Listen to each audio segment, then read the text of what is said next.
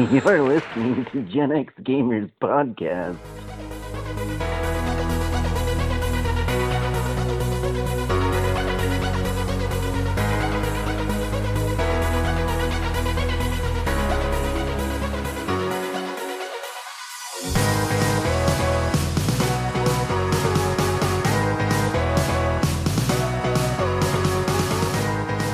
Hey y'all, it is Kid Aquarius. Welcome to Season 2 of the Gen X Gamers Podcast. I hope you are as excited as I am, because I am super excited. Oh man, it felt so weird not to put together a podcast last week, but I told myself I was going to step away for a week, get a few thoughts together so that we could come back with a bang for Season 2. And here I am. I have so many excited things to share. And over the next 8 episodes, I think we're going to have a really good time, jump into some new content and new ideas. I've already talked to you about some of those, so I'm not going to go over it again, but just some specifics. I have 5 brand new guest hosts that you've never met that are going to be making appearances over the next 8 episodes. Also, I am going to be referencing different games, and we're going to be putting up video content of streaming of those games of legit Video X gamers. Well, your hosts, really. So that's exciting. And of course, you will be able to access all of that video content on genxgamers.us under the video section. We already have uploaded our first streaming video and a video of this podcast. That is going to be awesome. Then, of course, we're going to continue with the things that work. And of course, I'm going to introduce and tell you what game of the week you should be playing. So with all that in mind, gosh dang it, how can you not be excited? Because it's so fun to get together and talk about this stuff.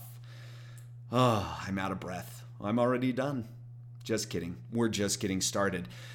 If you have not left a review or subscribed on your platform, please go and do it right now. I actually mailed out 2 t-shirts yesterday because of the people who have been posting reviews, so I appreciate it. And don't forget to share this with your friends, because the more we share this with people, the bigger it becomes, and then we can do more cool things.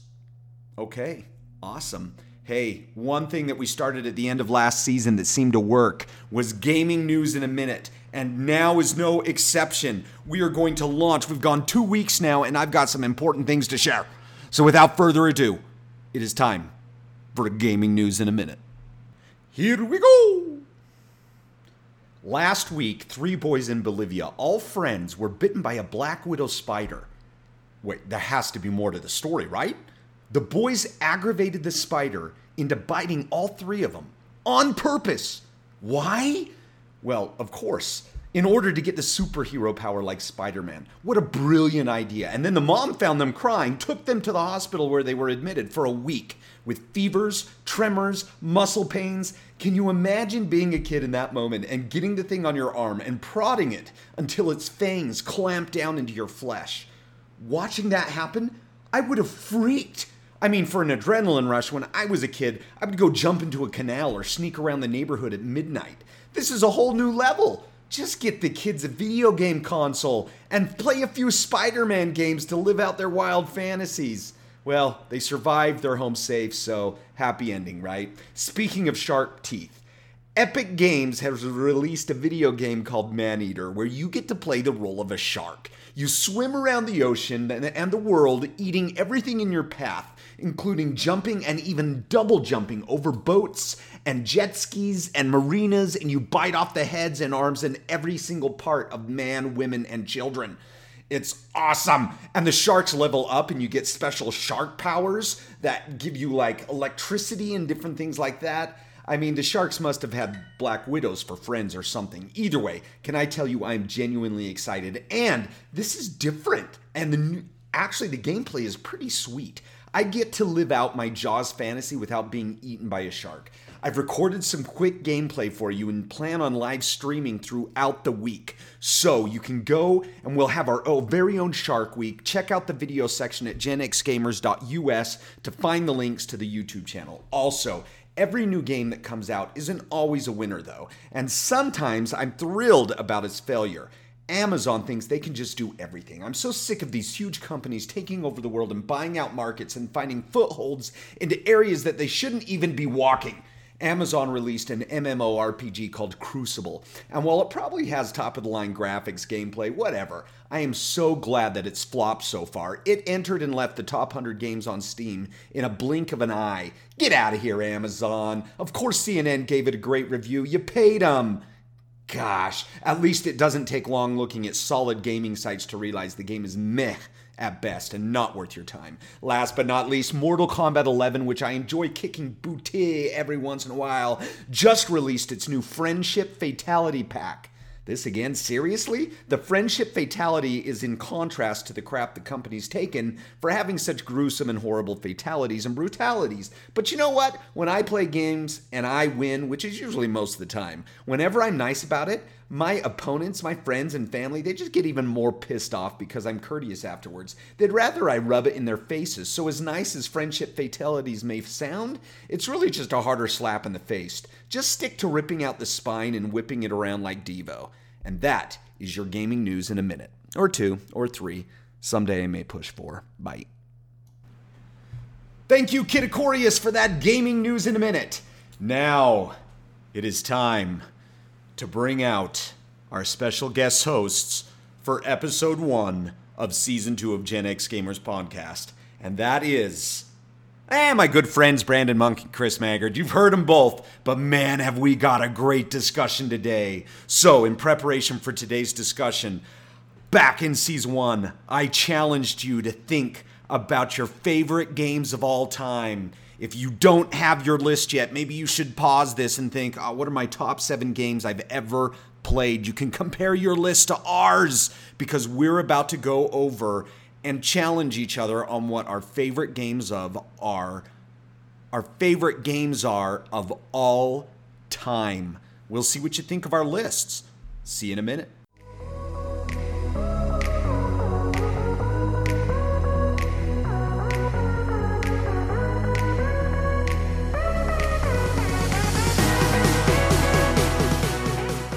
Here I am with my good friends Chris and Brandon. When was the last time, by the way, guys, that we were on any sort of thing together? It's been a while. Any cross-platform social media event? It has been a while. I mean, a couple years for sure, I feel.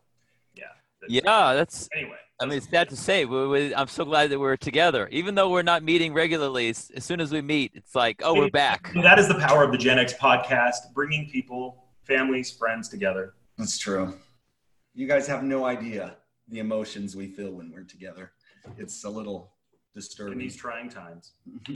Oh, yeah. I think the last time was Divinity, Original Sin, and I was probably freaking out at Brandon and screaming at him because I know he was secretly just taking advantage of us and looting everything from afar and just being a dick. I felt at some point it was almost like my duty because, quite frankly, if it was either Corey have everything and decide who gets loot or I would do that. And so I think my favorite part about that whole experience was when Chris originally was like, yeah, guys, listen, I can only get on like once every 2 weeks because of everything going on in my life because we would get together and talk about a game we wanted to make.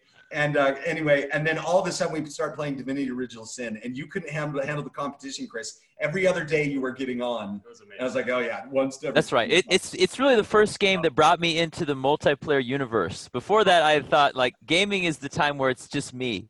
And Divinity, especially Original Sin 2, holy cow, that game is just amazing. That was art fun in and of itself. Yeah, Well, I mean, and playing it together is, I mean, it turned me straight teenager. Like, we went right back to our, young selves, and we just met each other. We couldn't control our personality quirks.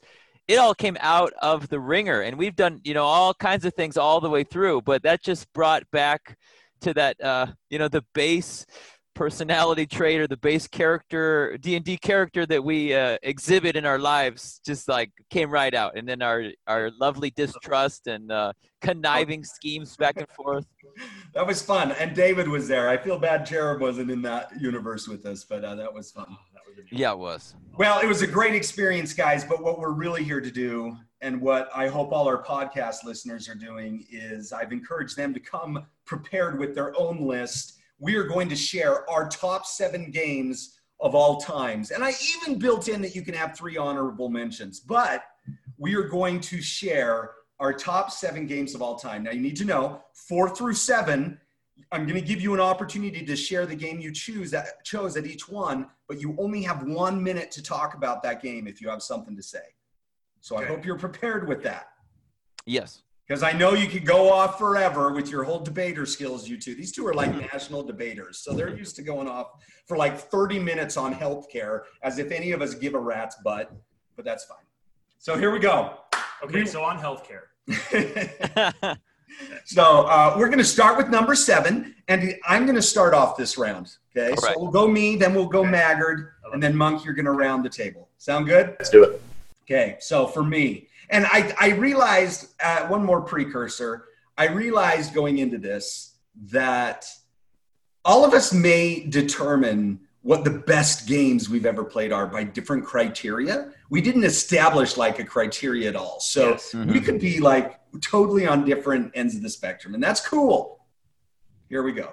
My number 7 was Space Quest and King's Quest from the mid-1980s on the CGA. Yes, Sierra.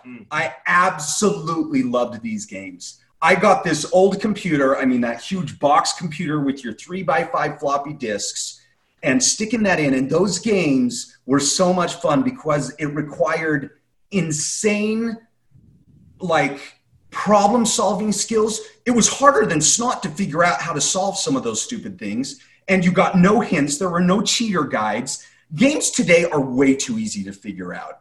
I mean, you had to, like, totally luck onto some of those solutions to play those games. So for many kids that wouldn't know this is an adventure game, point and click adventure game, kind of the original creation of that game on the PC. And so you're solving problems by taking random objects from one end of the world to the other end. And the thing that was the hardest is that if you forgot to pick up this one thing in this third house of this village, then you might not be able to beat the game. Yeah. Anyway, sorry. It is. No, I love that you played it too. Yeah. I was worried I was going to bring that game up and you guys are going to be like, I don't even know what you're talking about.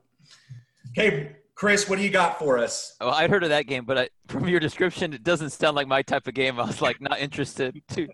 My number 7 is actually thanks to Corey, brought me into this universe of first-person shooters. I'm going to have Call of Duty Modern Warfare, the Warzone, madness. It's a free-to-play game, which is just unbelievable. The free-to-play games now are like better than any game you can buy. And this game, I'm not good at it, but there's still this game. The great thing is, even if you're not good at it, the teamwork is just so great. You get down with your friends, and we start chatting about other stuff, and then we're like, no, get serious. This is serious. We need you. We got a shot at 6:00, and you just get so into it, and you have to work together with your team, or else you're just immediately gone, and you're crawling around. And it's just so realistic, and you get so many different, weapons, and each one handles differently, and you start building your favorite loadouts. And even when I get on with strangers, I'm on these, these different walks of life. I have some superstar hillbillies, and then some, heavy rappers. And, I'm like the 4th person on a team, and just able to jump in and meet people and talk with them and get to know them in a way I've never done before. And, that's why I love that game. Good pick. You're up, Brandon. Okay, my number 7. This is a hard one, again, because when I think of my favorite game, this goes back so far. And there's so many considerations. For me, it is Super Metroid. Wow. Definitely it is the pinnacle platforming game. In fact, I would argue that it was genre defining. In fact, this game was so huge that it is still played avidly today as one of the prime moments. If you're familiar with the Awesome Games Done Quick, it's put on in the summer, and they have a few different things. It's a big charity event where you have speed gamers come in. And one of the main events is, how are they going to do? What are they going to do crazy with Super Metroid this year? They have this fun thing where at the end you can either save the animals or let the animals die. There's these little, anyway, it doesn't matter. There's these little creatures. But that game started and really almost defined what is platforming. It's perfect, tight controls that are actually so brilliant that they can be just, taken to just absurd levels of, in terms of how they can manipulate things to accomplish and to get past things. There's so many different categories. And, just playing that game, and back in the day of actually going all the way through it, spending the time of myself identifying and defeating these puzzles.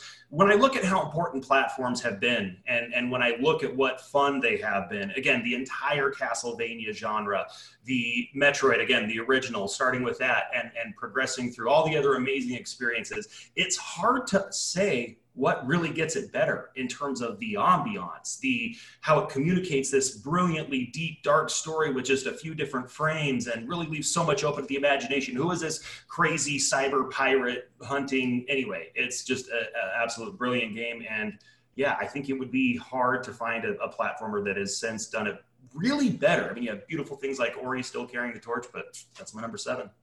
Good pick. Okay, number 6. Chris, you're up first. What's your number 6? All right. This is another multiplayer game. These are new. This is a whole new world for me. And this one you're not going to have on your list, I think. World of Warships, not World of Warcraft. I'll leave that one for Brandon probably. World of Warships Legends on console. Just came out last year. I just started playing it because it was free, and I had the Xbox free gold or whatever. And so I started playing this and I just started falling in love with it. And now I've got 60 different ships. You can there's usually 3 different types. There's destroyers, which are like torpedo boats. You're going around. There's cruisers, which are very mobile, but also have great guns. And then there's gigantic, very, very slow battleships that just can blow anything away. But you've got 9 people on each side with different ships. And they have to, use islands and work together. And it's not the fast-paced reflex shooting, like Apex Legends or the Warzone, which I have a love and hate relationship with because I don't have the reflex.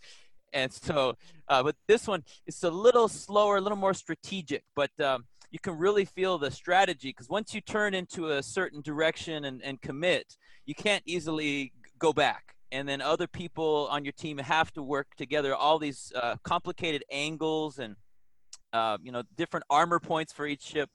And something about it just brought back a youthful memory that I used to really be into, like military vehicles and simulators. And that's the type of gaming that I really loved. I hated flight simulators.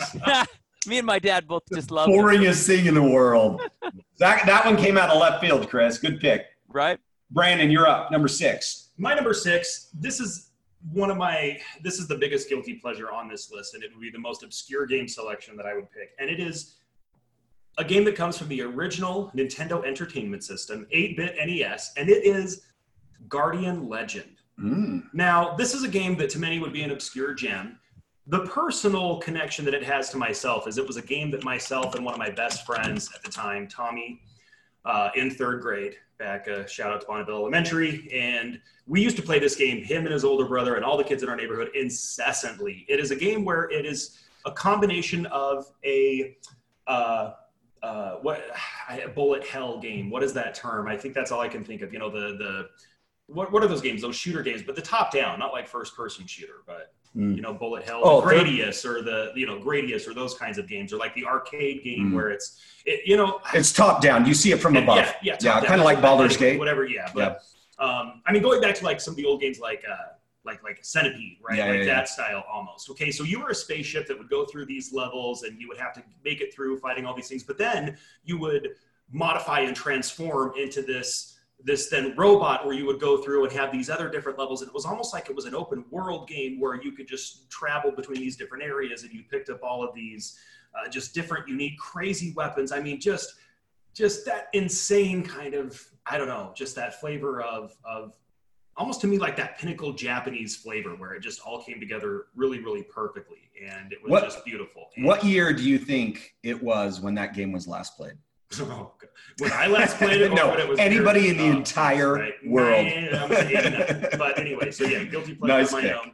Love and it. a very odd and obscure game, but that'll be one of the last anyway. Well, number 6 is definitely not obscure, and it is actually my number 6 was a game of the year, and that is BioShock. I adore BioShock. Which BioShock. BioShock? I You have to pick. I don't have You to have to pick. That's not fair. I can That's take not a whole picking the genre. game. BioShock 1 and 2 were amazing. That does not include the last BioShock. Okay, so not Infinity. Not Infinity. Which is better after 1 or 2? One of them is better than the other. You know Shut up. I can't remember. I put them all together in my brain. Can I talk about it? Little sister.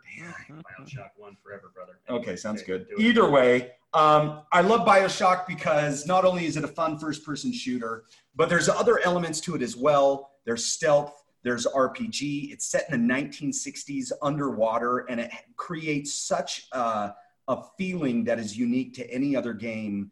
It was just awesome. And then you get to be this big daddy creature, and then play as this little girl too. It was insane, and it was crazy, like scary at times. So the game went from just action packed to also being super scary and jumps. It really is amazing. If anybody out there has not played BioShock, you are missing out.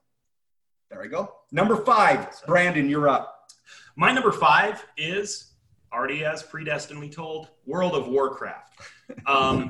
So I have to say that, MMOs are not for everyone. And that's why this is not higher on the list, because, you could argue that it's one of the games that more people have played than any other. But what it offers and what it actually creates, it really is the epitome of that experience, and no one can do it better. And what I mean by that is getting together with a group of other people to achieve a common goal. And every other game out there has combat, player versus player. Warcraft doesn't do anything unique in that regard. I mean, honestly, first-person shooter games probably have about, in terms of, the same amount of time that you're going to have to spend in the game to get good at it, and what that experience is really going to feel like. It's a different flavor of that. But what it really offers that no other game has surpassed is that ability to have that really challenging, complicated boss fight where you are going to achieve that with a ton of other people. And not only that, but it gives you this incredibly high pinnacle of achievement. It used to, it doesn't anymore. But there was a time when only the top 1% of the player base got to see all of the content, that they got to see that super special mode of that last boss of whatever the most intense raiding dungeon was at that moment in time. And it gave you an opportunity to shine and feel like a god, unlike any other game really can. When you are the one whose butt is on the line and everybody else is down and dead, and you're making that last critical moment to, move to, kill the boss, to save your team, whatever it is. For me, it culminated in what has been known to be some of the hardest content ever created, which was the Cataclysm expansion, number 4, right after the Warcraft Lich King expansion. But there were, at the time, there were legendary weapons that very, very few people were able to achieve. In fact, obtaining a legendary weapon was such an event that at the main capital city, there was legitimately, if you got one at the time of the expansion, there was a ceremony. Like the entire town stopped what it was doing, and all of these dragons came in. This was the one, I got this. I was Malthus the Mage, and I obtained the legendary Staff of Terragosa. And I had this floating dragon party, and this huge visage of my character popped up into the sky, and the entire chat was going nuts for, the next couple of hours. And I was like the 3rd person on my server to have gotten this. And to have had to push and achieve that with a group of people who themselves, we weren't an amazing server, but for us, it was, kind of the pinnacle of achievement. And we weren't that far behind the guilds doing this nationally. And to be the person that had that gear, and when you threw that staff out on people, people feared you. There's not an experience that can obtain that better than World of Warcraft. That's where Malthus came from. Number 5 for me is Diablo. And instead of going deep into what Diablo is about, because everybody knows what Diablo is about, I think Diablo was the first game I became addicted to, that I could not stop playing it. Diablo and I 1. suddenly found myself, Diablo 2, I think is the 2, one. okay. Yeah. I found myself so immersed that I suddenly a day went by and I was still playing the game. In fact, I remember the pinnacle of it was I was actually in college on my laptop playing Diablo in the middle of class, and the professor walks up to me and he gets like side by side with me, where if he just went forward a couple more inches, he'd see what I was doing. And he turned to me and said, Corey, are you paying attention? Or are you playing a game? And I looked up and said, I'm taking notes. And it was just this moment where he had to decide, am I going to look forward and call him on it? Or am I going to believe what he just said to me? And I'm sitting there waiting. And of course, the people next to me can see that I've got Diablo out and I'm literally playing Diablo.